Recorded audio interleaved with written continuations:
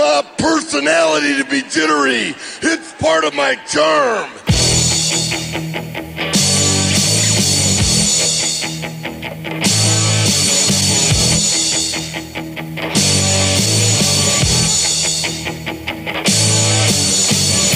Wrestling fans, are you ready?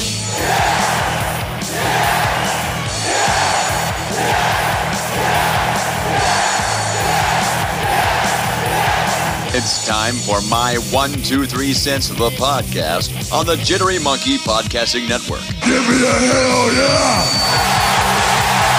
Now, here's your host. The man is also a very long, dear personal friend of mine. Does the guy have a name? Yes, he has a name. Kevin Huntsberger. Woo!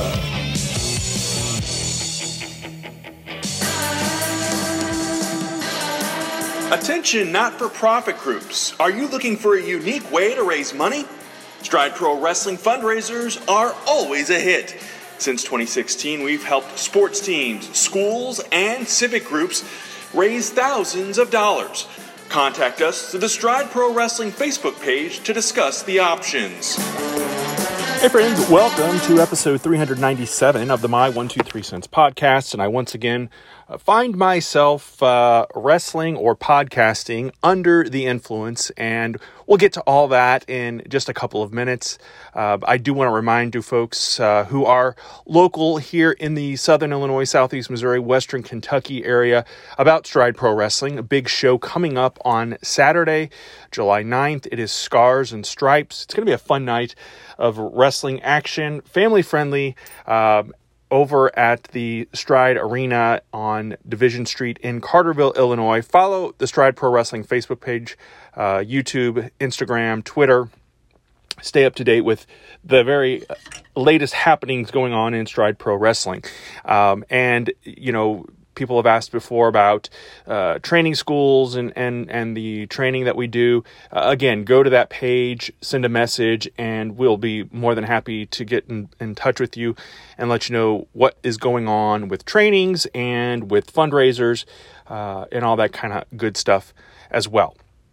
I did mention last week I talked with Luke Ford, who is a signee of the Next in Line series with WWE. Unfortunately, our schedules were not able to sync up this past week. That is why, hence another Wrestling Under the Influence. And, you know, I'm hoping again to talk with Luke. I've mentioned before that he is from Carterville, where Stride Pro Wrestling is located, and where I live and have lived for the last 18 plus years. So I do look forward to hopefully getting an opportunity to chat with Luke in the very near future, other than just a few text messages back and forth.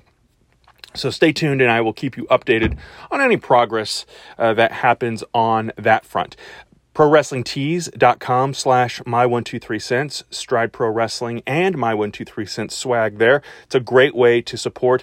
I don't know for sure yet as I record this, but typically there is a July 4th sale. So chances are in early July you'll be able to save some money when you do order from ProWrestlingTees.com, as well as ThighHuggers.com. Use promo code my123cents at checkout. You get a little bit of a discount there. And the same with Collar and Elbow. It's the Collar and Elbow brand. A lot of great t-shirts, hats, sunglasses, koozies, all that kind of good stuff.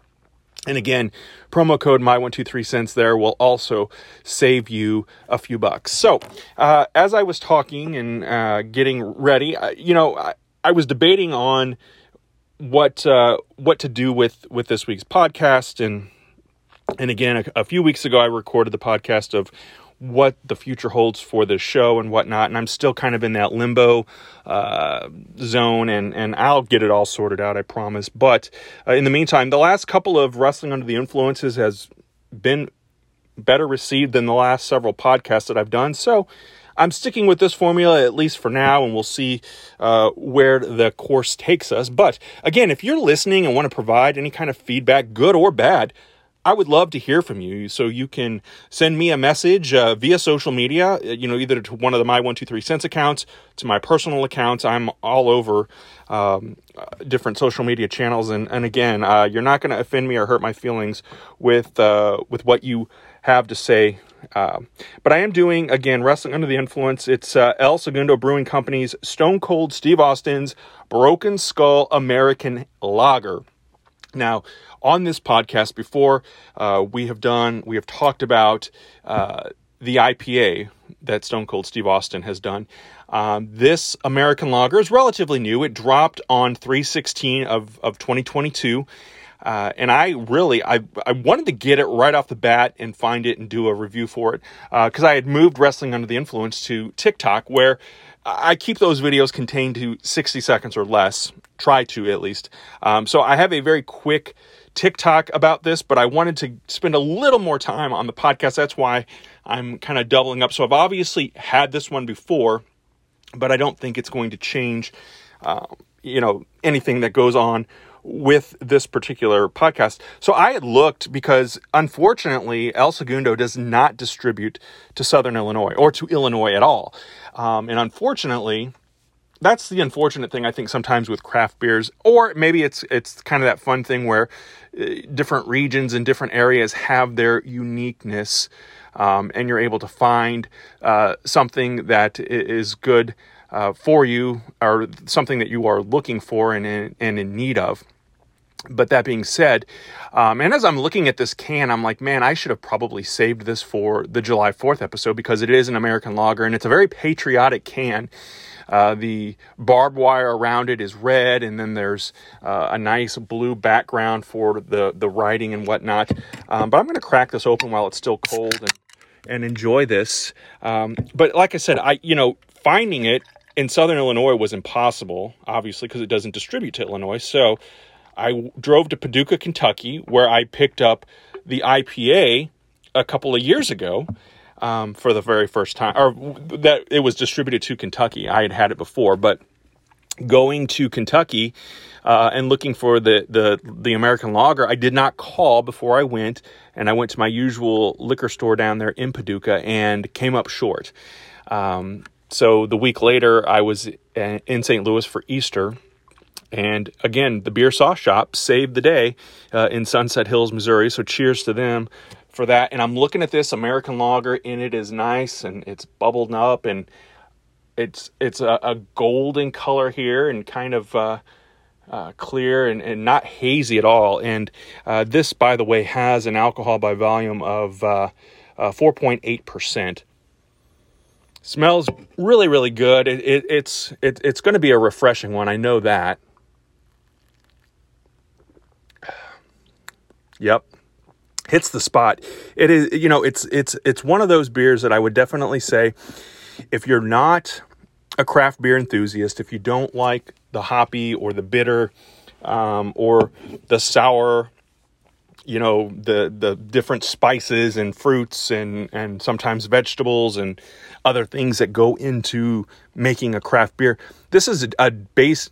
I don't want to say basic, but it's definitely one that's not going to be overwhelming on the taste buds, and it's not going to knock you on your ass as far as the alcohol content by any means. It's one of those refreshing ones. I would say, this would be something that a person who is easing into the craft beer world would definitely find very easy in transitioning to. Sitting out, again, I reference sitting out by the pool or in a boat out by the lake. It's a great summer beer. And, again, that American lager, it's that artwork on the can that I love. And it says, "This beer is the ultimate reward for a hard day's work. Brewed with the best American-grown barley and hops, Broken Skull American Lager goes down as easy as a 3-day weekend. Cheers to those who are out there earning it." And again, I feel like I'm dropping this episode a week early, but, it just kind of wraps up that whole Stone Cold Steve Austin vibe, the working man, and taking a sip for him and raising a glass and cheers to that. And obviously, with Stone Cold Steve Austin, and Chad and I have talked about him, and Tyler and I have talked about him on previous episodes.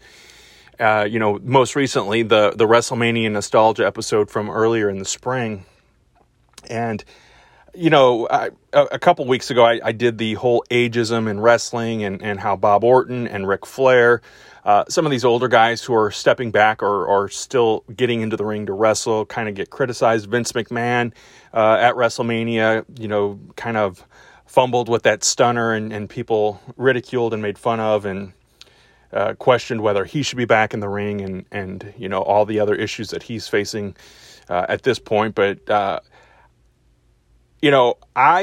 Stone Cold, and I think it helps that when one of your favorites is the one that's involved, you become probably less critical. And I think that that's just human nature. We are all in one way or another hypocritical of things, that some things happen that we don't like. And when it's affecting or impacting someone that we're a fan of, maybe we turn a blind eye to it and we don't view it as critically or as harshly. But, Austin coming back in March WrestleMania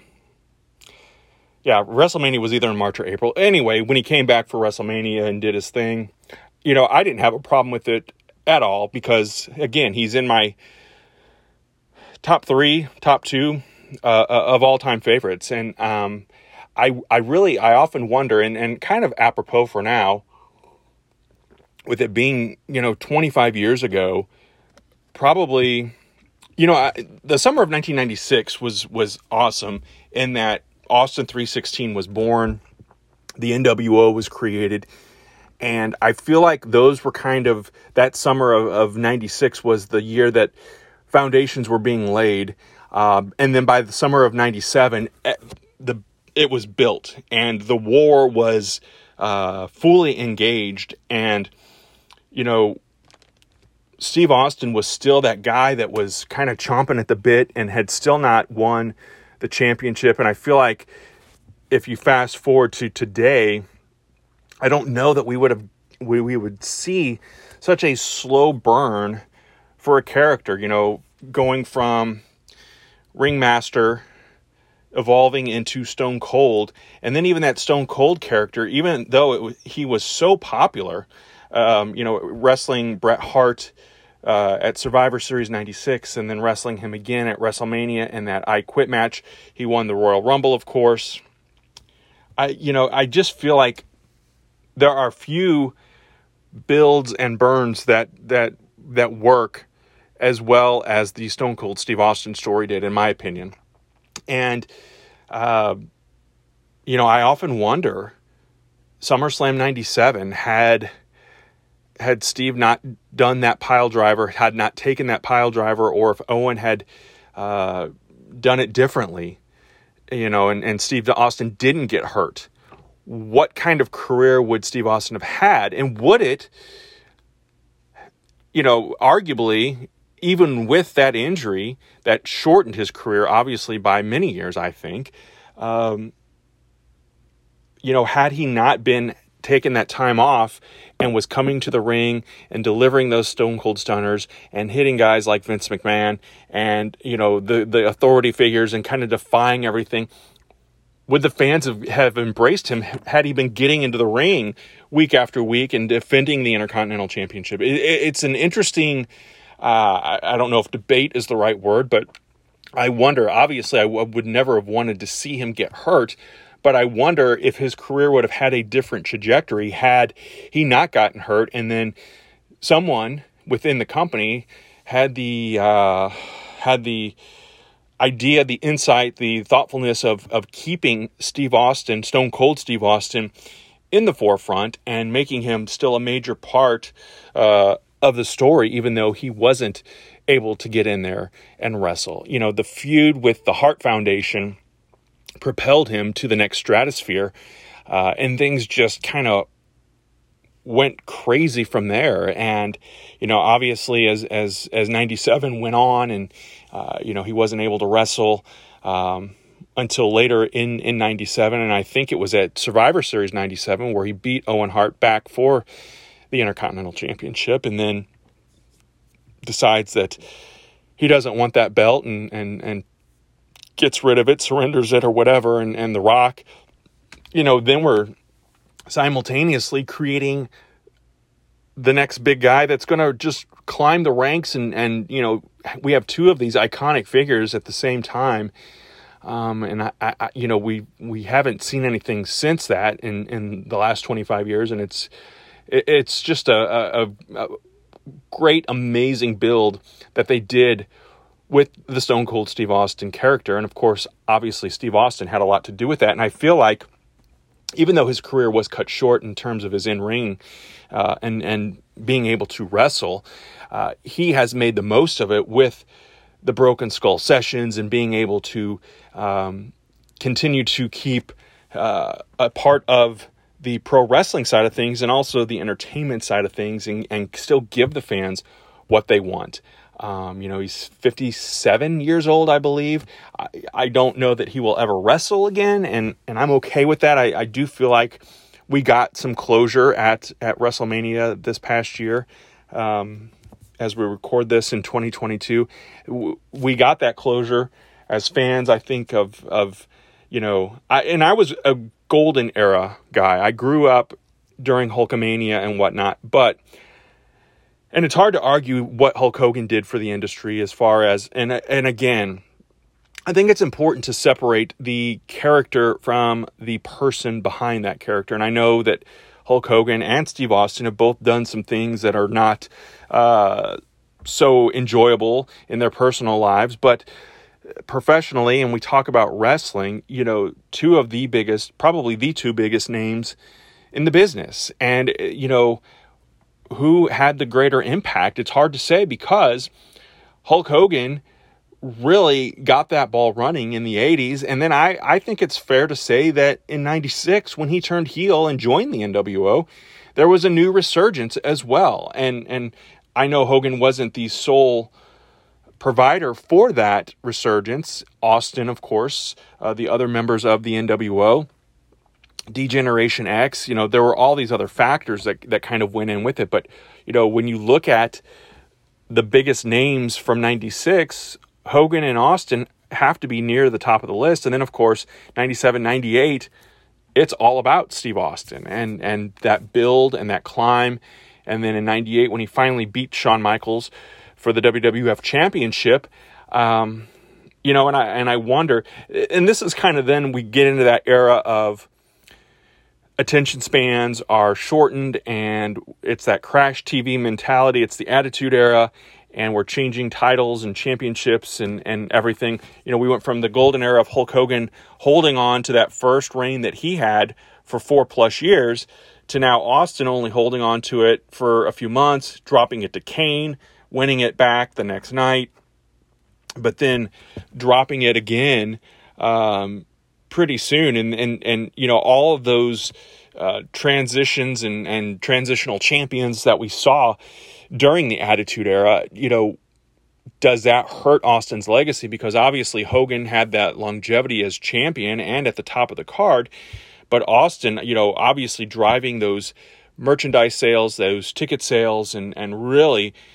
being one of those guys on the WWF roster that made a big difference in the war and helping WWF eventually win the ratings war and leading to the ultimate purchase of the company, And I wonder, had Austin, one, not been hurt, and two, if this would have been a different time where we were not just throwing the belt to whomever, would that help Austin's argument of being better than Hulk Hogan? And I'm not saying that Austin's not better than Hulk Hogan. I think, as an adult, as I look back on it, as a kid, I loved Hulkamania. I was a Hulkamaniac.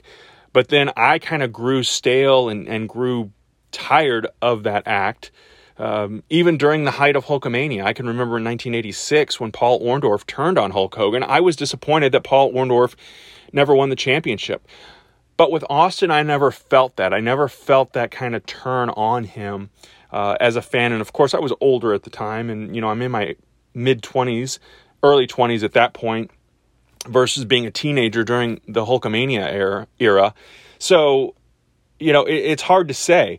I obviously believe that both of these men contributed greatly to the success of pro wrestling, of sports entertainment, and without them, and of course the guidance of Vince McMahon and others that were kind of leading the way in creative, and their opponents. I mean, let's face it, without Rowdy Roddy Piper or Paul Orndorff or Macho Man Randy Savage, does Hulkamania become as big as it becomes? And on the flip side, without Triple H and The Rock and Kane and The Undertaker, does Stone Cold Steve Austin become the big megastar that he becomes? So I believe it's all a team effort, and obviously there are going to be those who rise above and who kind of become better recognized or receive more of the accolades. But I think, again, Stone Cold Steve Austin, Ric Flair, Steve Austin, Kerry Von Erich, The Rock, that's my Mount Rushmore of favorites as far as being a wrestling fan. I'm not saying they're the 4 greatest or the 4 best. They're my 4 favorite.